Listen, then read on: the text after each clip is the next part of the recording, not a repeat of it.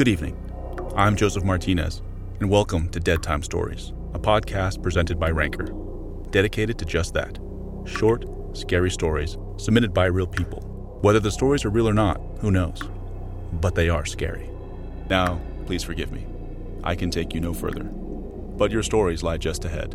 Do be careful, though. Deadhead can be mercurial. I'll wait for you here. Godspeed.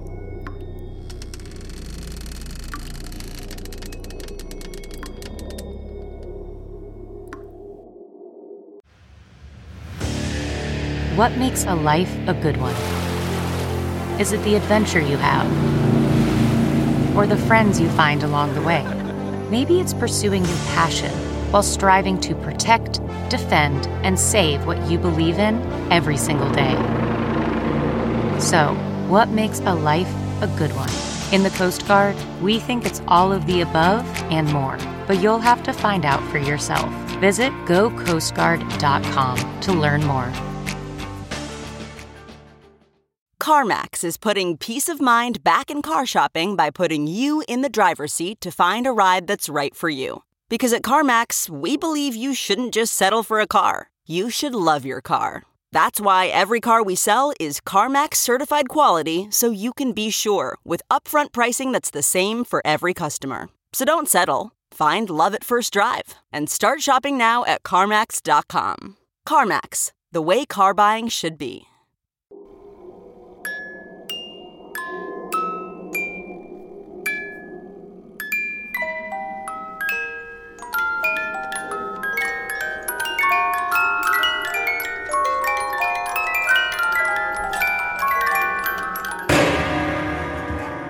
Greetings, my little cadaver. Ready for some wicked good scares? Excellent. Because tonight, we're taking a road trip to hear 5 urban legends from New England. First up, we follow a news crew as they report on some boys who've gone missing in a place called Dudley Town.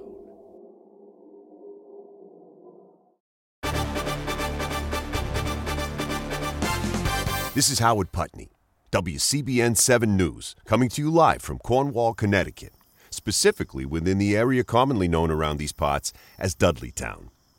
We're entering the 3rd day since the disappearances around this unfortunate area, and police still don't have any leads. What is known is that 13-year-old Bobby Miller and his friend, 14-year-old Curtis Duncan, had dared one another to enter the fenced-off area of Cornwall known collectively as Dudley Town. Despite knowing the physical and legal risks, both trespassed onto the property near the Dock Entry Forest Association building. That's a private trust that's attempted to reforest the farming-depleted area here.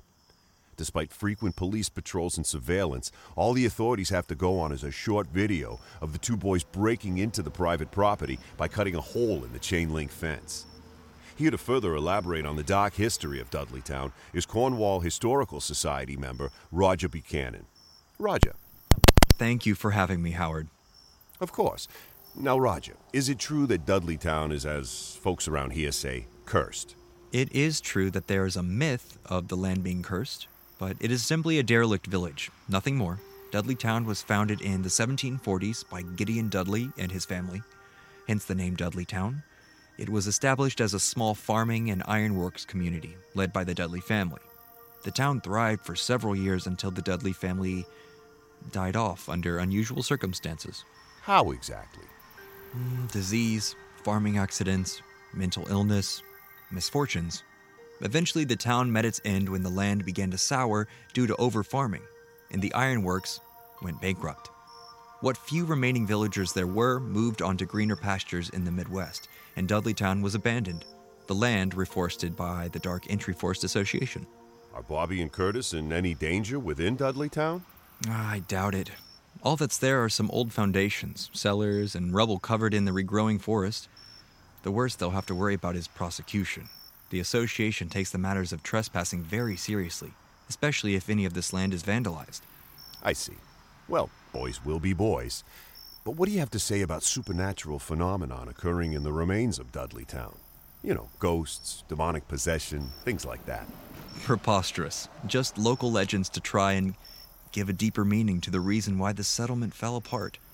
and to give people something to talk about. But there have been disappearances in the area and surrounding woods. Some, yes.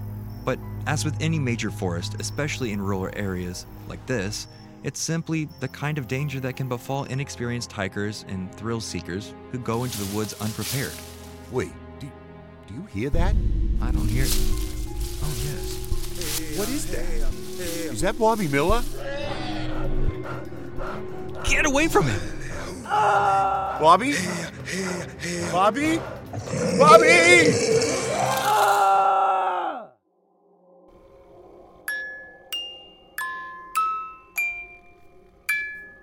Dudley Town. More like Deadly Town, right, cadavers? The Nor'easters are really howling now. Better get back on the road. More New England tales after the break.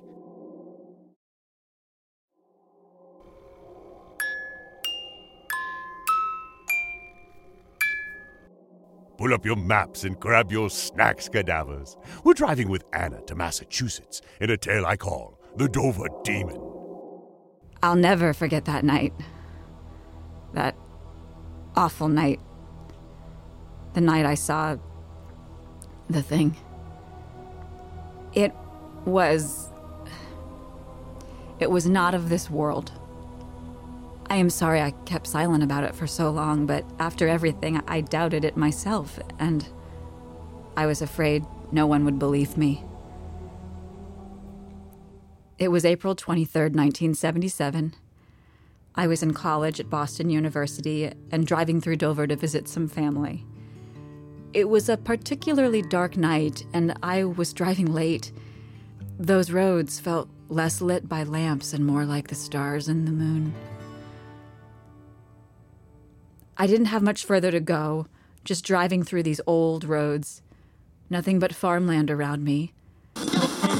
The radio, it started acting up. My music was interrupted by static, as though someone had ripped the antenna right off my car.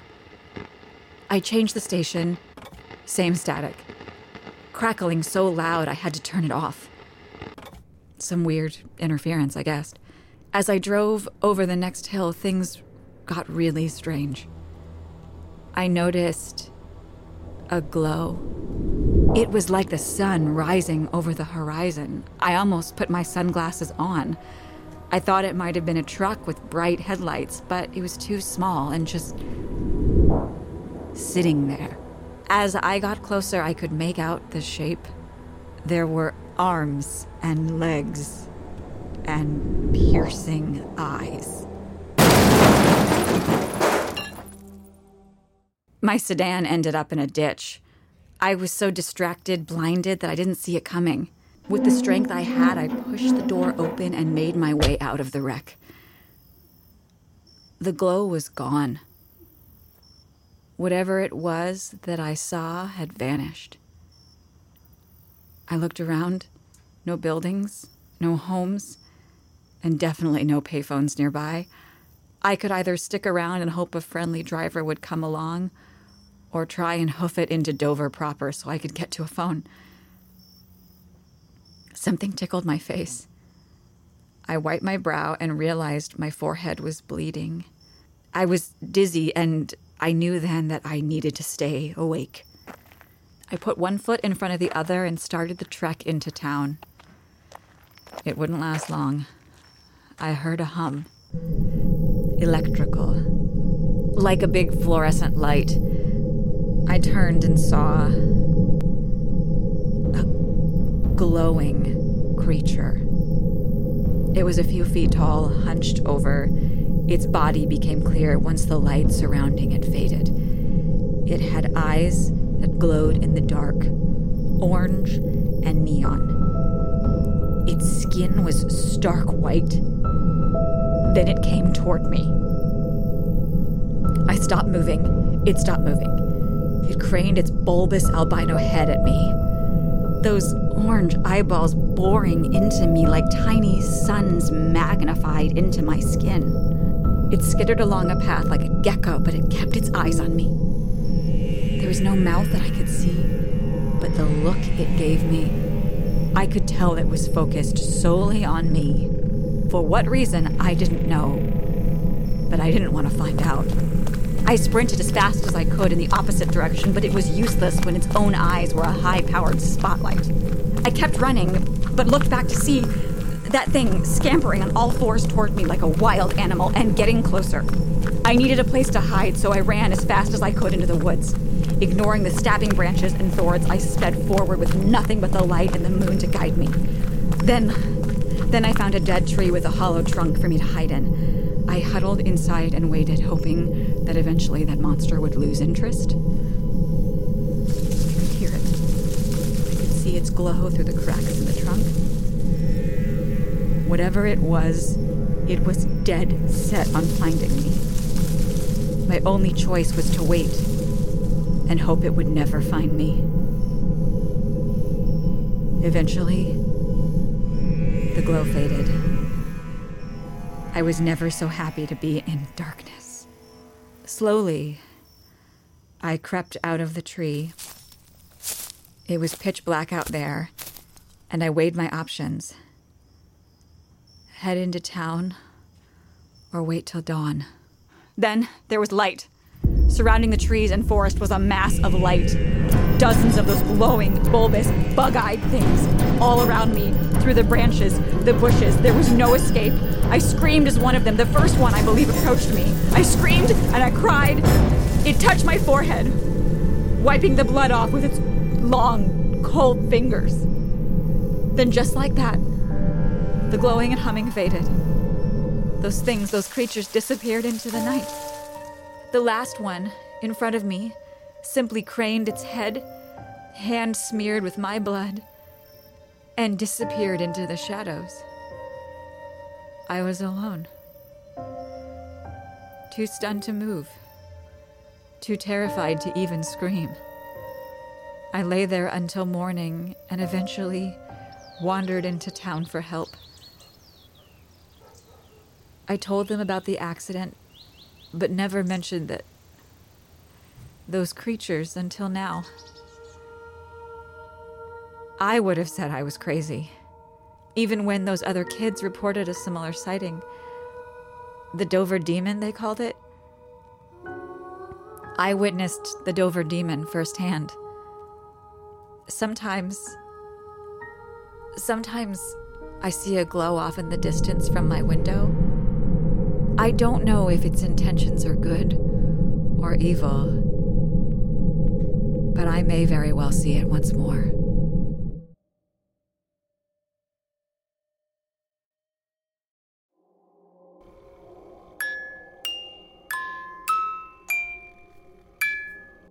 Whoa, that story gives a whole new meaning to roadside attraction. Don't pull over just yet, cadavers. Our next stop is New Hampshire after the break. That's not just the sound of that first sip of Morning Joe. It's the sound of someone shopping for a car on Carvana from the comfort of home. That's a good blend. It's time to take it easy, like answering some easy questions to get pre-qualified for a car in minutes. Talk about starting the morning right. Just like customizing your terms so your car fits your budget. Visit Carvana.com or download the app to experience car shopping the way it should be. Convenient, comfortable. Ah. Okay, picture this. It's Friday afternoon when a thought hits you. I can spend another weekend doing the same old whatever, or I can hop into my all-new Hyundai Santa Fe and hit the road. With available H-Track all-wheel drive and 3-row seating, my whole family can head deep into the wild. Conquer the weekend in the all-new Hyundai Santa Fe. Visit HyundaiUSA.com or call 562-314-4603 for more details. Hyundai, there's joy in every journey.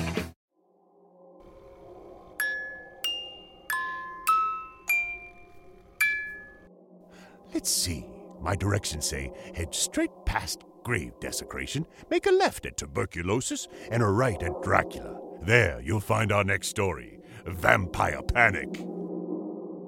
From the medical journals of Dr. Colton Hill of Concord, New Hampshire, April 4th, 1813. I have been called to the town of Hobbs End, New Hampshire. Sadly, an epidemic of consumption has broken out there. That contagious malady has already claimed a score of victims. Without proper intervention, more will surely follow. As well, I wish to educate the citizenry of the town, the rural community purportedly believing their misfortune to be of a supernatural origin. Such foolery could lead to a widespread infection. I arrived on April 7th by a horse-drawn carriage. The township only boasted 100-odd residents, a population that decreased as the infection spread further. I spoke to Mayor Baker. He informed me that the consumption began as winter ended, starting with the Breen family, corn farmers who lived on the edge of Hobbs End. The youngest daughter, Marcia, developed the symptoms first: weakness, paleness, appetite loss, leading to coughing and the intense hacking up of blood. With no doctor in town, they attempted to treat her with a combination of home remedies and traditional treatments. These efforts failed, and she soon passed. She was buried, but the disease persisted among the family members and now has spread through the town. The townspeople believe in their superstitious eels that they must destroy the body of Marcia Breen. The Breen patriarch, Thomas Breen, refuses to comply, but the townspeople will not give up. They believe Marcia is now a member of the undead and continues to infect the town by biting people in the night. I have attempted to treat the folk of Hobbs End with medicinal solutions and have been successful in some cases. But the more prejudicial citizenry refuse, insisting their ailment is rooted in some vampiric foe. The following night, I awoke in the makeshift hospital to the sound of an irate mob. Those convinced that the dead girl, Marcia Breen, was the true culprit had armed themselves with pitchforks, guns, and torches. They marched to the Breen family plot where Marcia was buried. I quickly dressed and ran to the Breens in an attempt to warn them of the oncoming mob. I managed to make it to the farmstead with the villagers mere paces behind me. The Breens slept, their home dark and unprepared for what was coming. Frantically, I banged on the door and gained the attention of Thomas Breen and his remaining family. The all-consuming fire of the superstitious townspeople approaches. They come for Marcia, I warned. Thomas's face twisted in fury. He grabbed a rifle and told the rest of his family to vacate to the surrounding woods. He was intent on protecting his daughter's rest. As the descending crowd drew close, they fired their guns into the air. "Give us the vampire child and we shall leave, Thomas," a man screeched in righteous fury. Thomas raised his own rifle and threatened the mob to remove themselves from his property or else. I implored the villagers to cease their mindless rage and vacate. We were instead met with fist and club. I was merely knocked aside while Thomas was kicked and bludgeoned to the ground.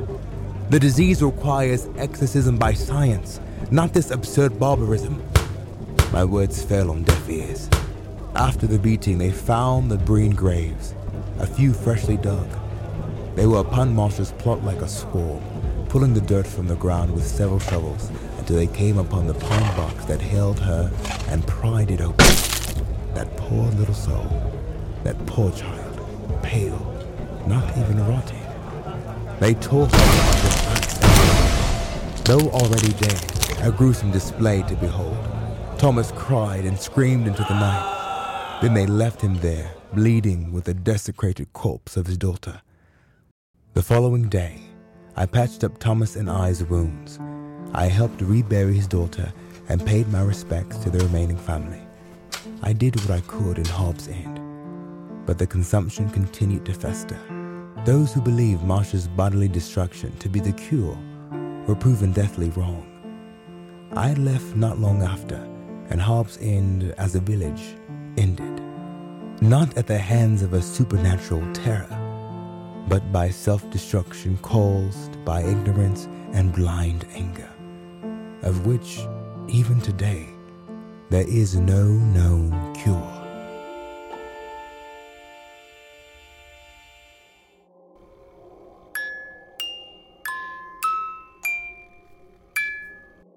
Looks like old Hobbs End is now a dead end. But not for us cadavers. Our wheels will keep turning after the break.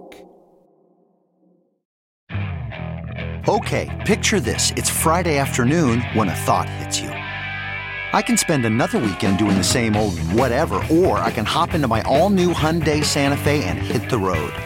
With available H-Track all-wheel drive and 3-row seating, my whole family can head deep into the wild. Conquer the weekend in the all-new Hyundai Santa Fe. Visit HyundaiUSA.com or call 562-314-4603 for more details. Hyundai, there's joy in every journey. 1, 2, 3, 4. Those are numbers. But you already knew that. If you want to know what number you're going to pay each month for your car, use Kelley Blue Book My Wallet on AutoTrader. They're really good at numbers. AutoTrader.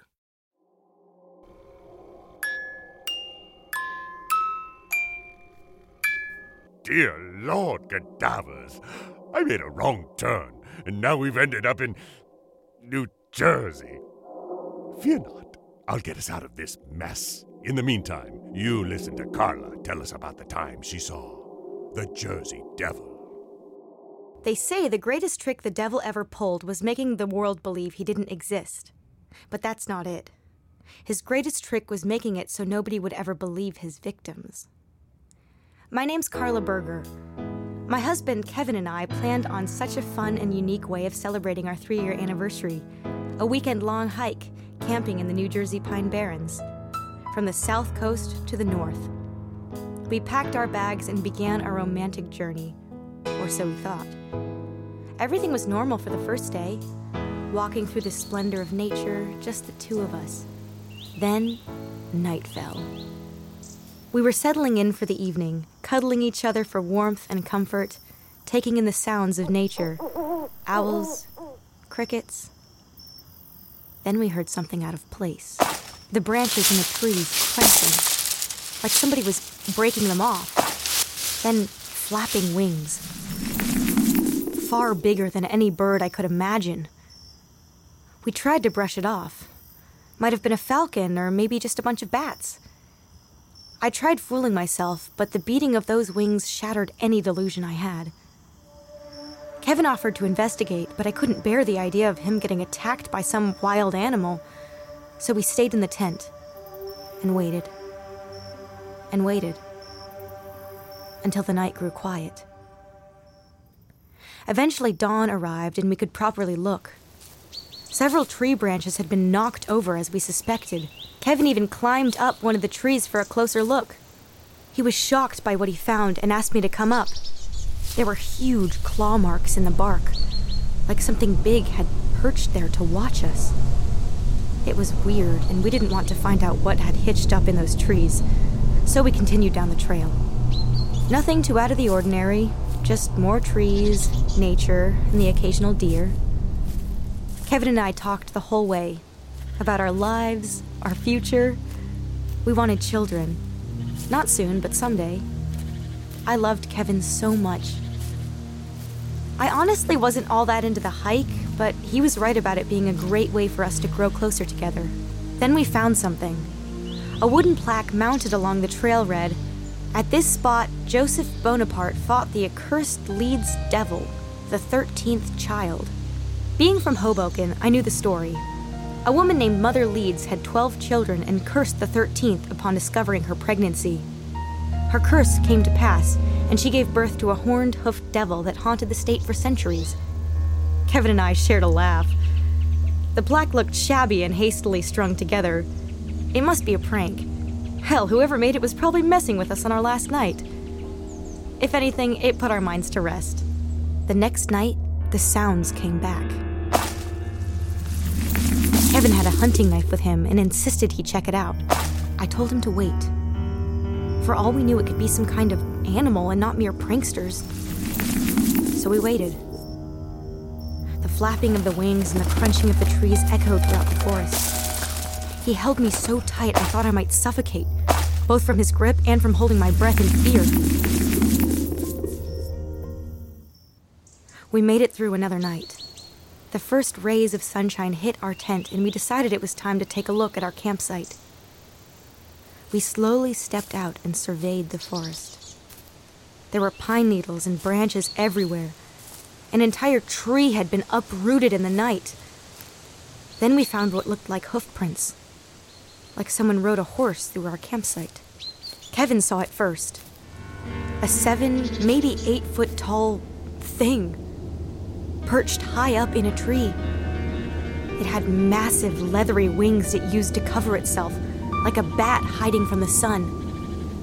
The moment I laid eyes on it, the creature sprung from the tree and with a loud shriek flew off over the tops of the pines. In less than a second, it was gone. I know this sounds insane, but that was him. The 13th Leeds child. The Jersey Devil. But no one believes me.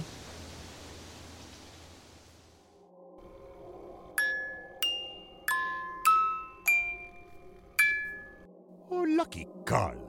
She got to meet the devil and live to talk about it. As for us cadavers, we're on our way to our final destination after this.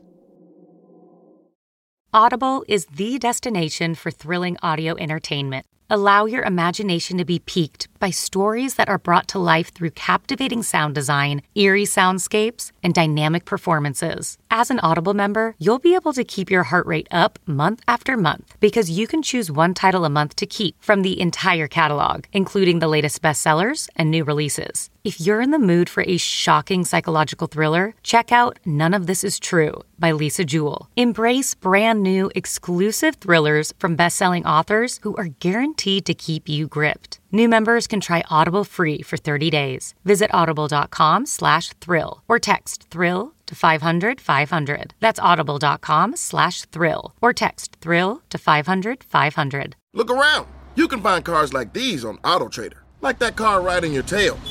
Or if you're tailgating right now, all those cars doubling as kitchens and living rooms are on AutoTrader too. Are you working out and listening to this ad at the same time? Well, multitasking pro, cars like the ones in the gym parking lot are for sale on AutoTrader. New cars, used cars, electric cars, maybe even flying cars. Okay, no flying cars, but as soon as they get invented, they'll be on AutoTrader. Just you wait. AutoTrader.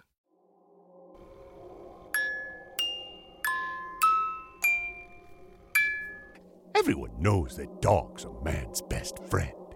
Well, that must mean our next visit is to the happiest place on earth, right? Let's find out as we pull into our last stop for the night, Dogtown. I've been a resident of the Cape Ann area of Massachusetts all my life. The only thing here that's been longer than me are the legends surrounding the former village of Dogtown. Dogtown was first officially settled in 1693. It was inland and had a little land for farming, but was a safe haven from pirates and natives, making it an ideal location for the wealthy and vulnerable.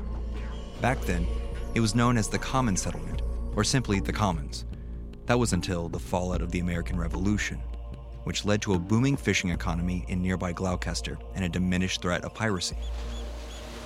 As the surrounding coastal towns expanded and new roads curved around the Commons rather than through it, the settlement slowly diminished in population, culminating in the War of 1812 when the town was mostly evacuated due to fear of coastal attacks and invasions.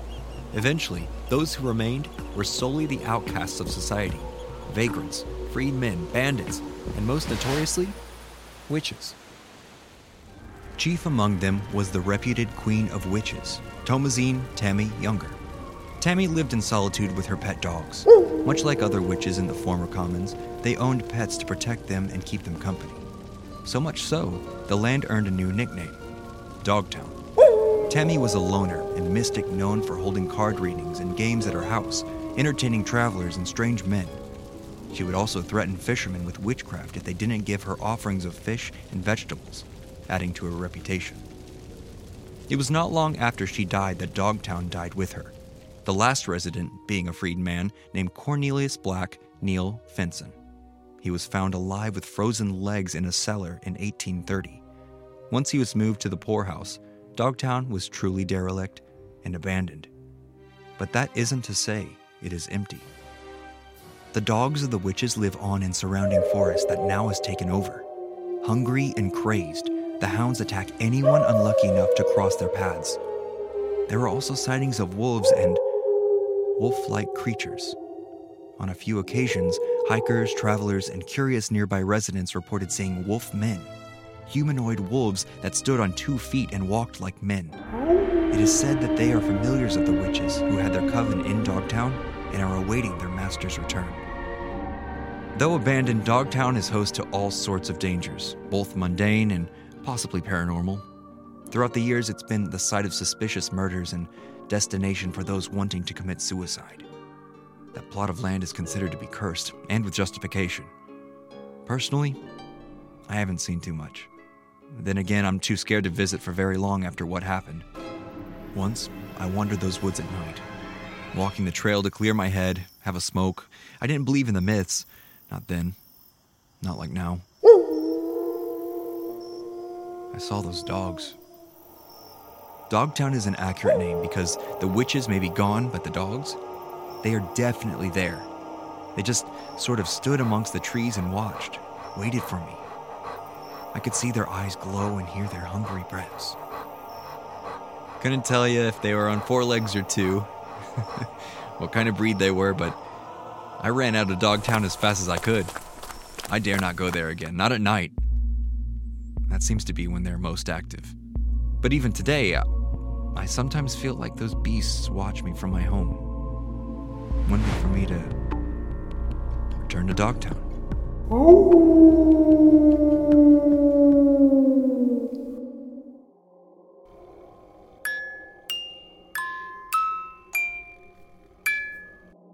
That's our last dog in this fight. No bones about it.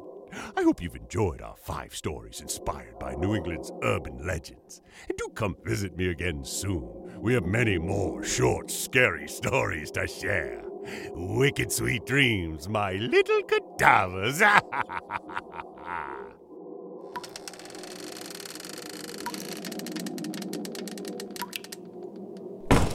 You've made it through the night. Congrats. Let's get going before that changes. The stories you've just heard were written by Jacob Davison. Tonight's episode starred Todd Lights, Fiona Dorn, Amy Kirsten, Gogo Lomo David, and Andrew Arnett, with editing by Andrea Listenberger. I believe you can find your way home from here. Until next time, farewell.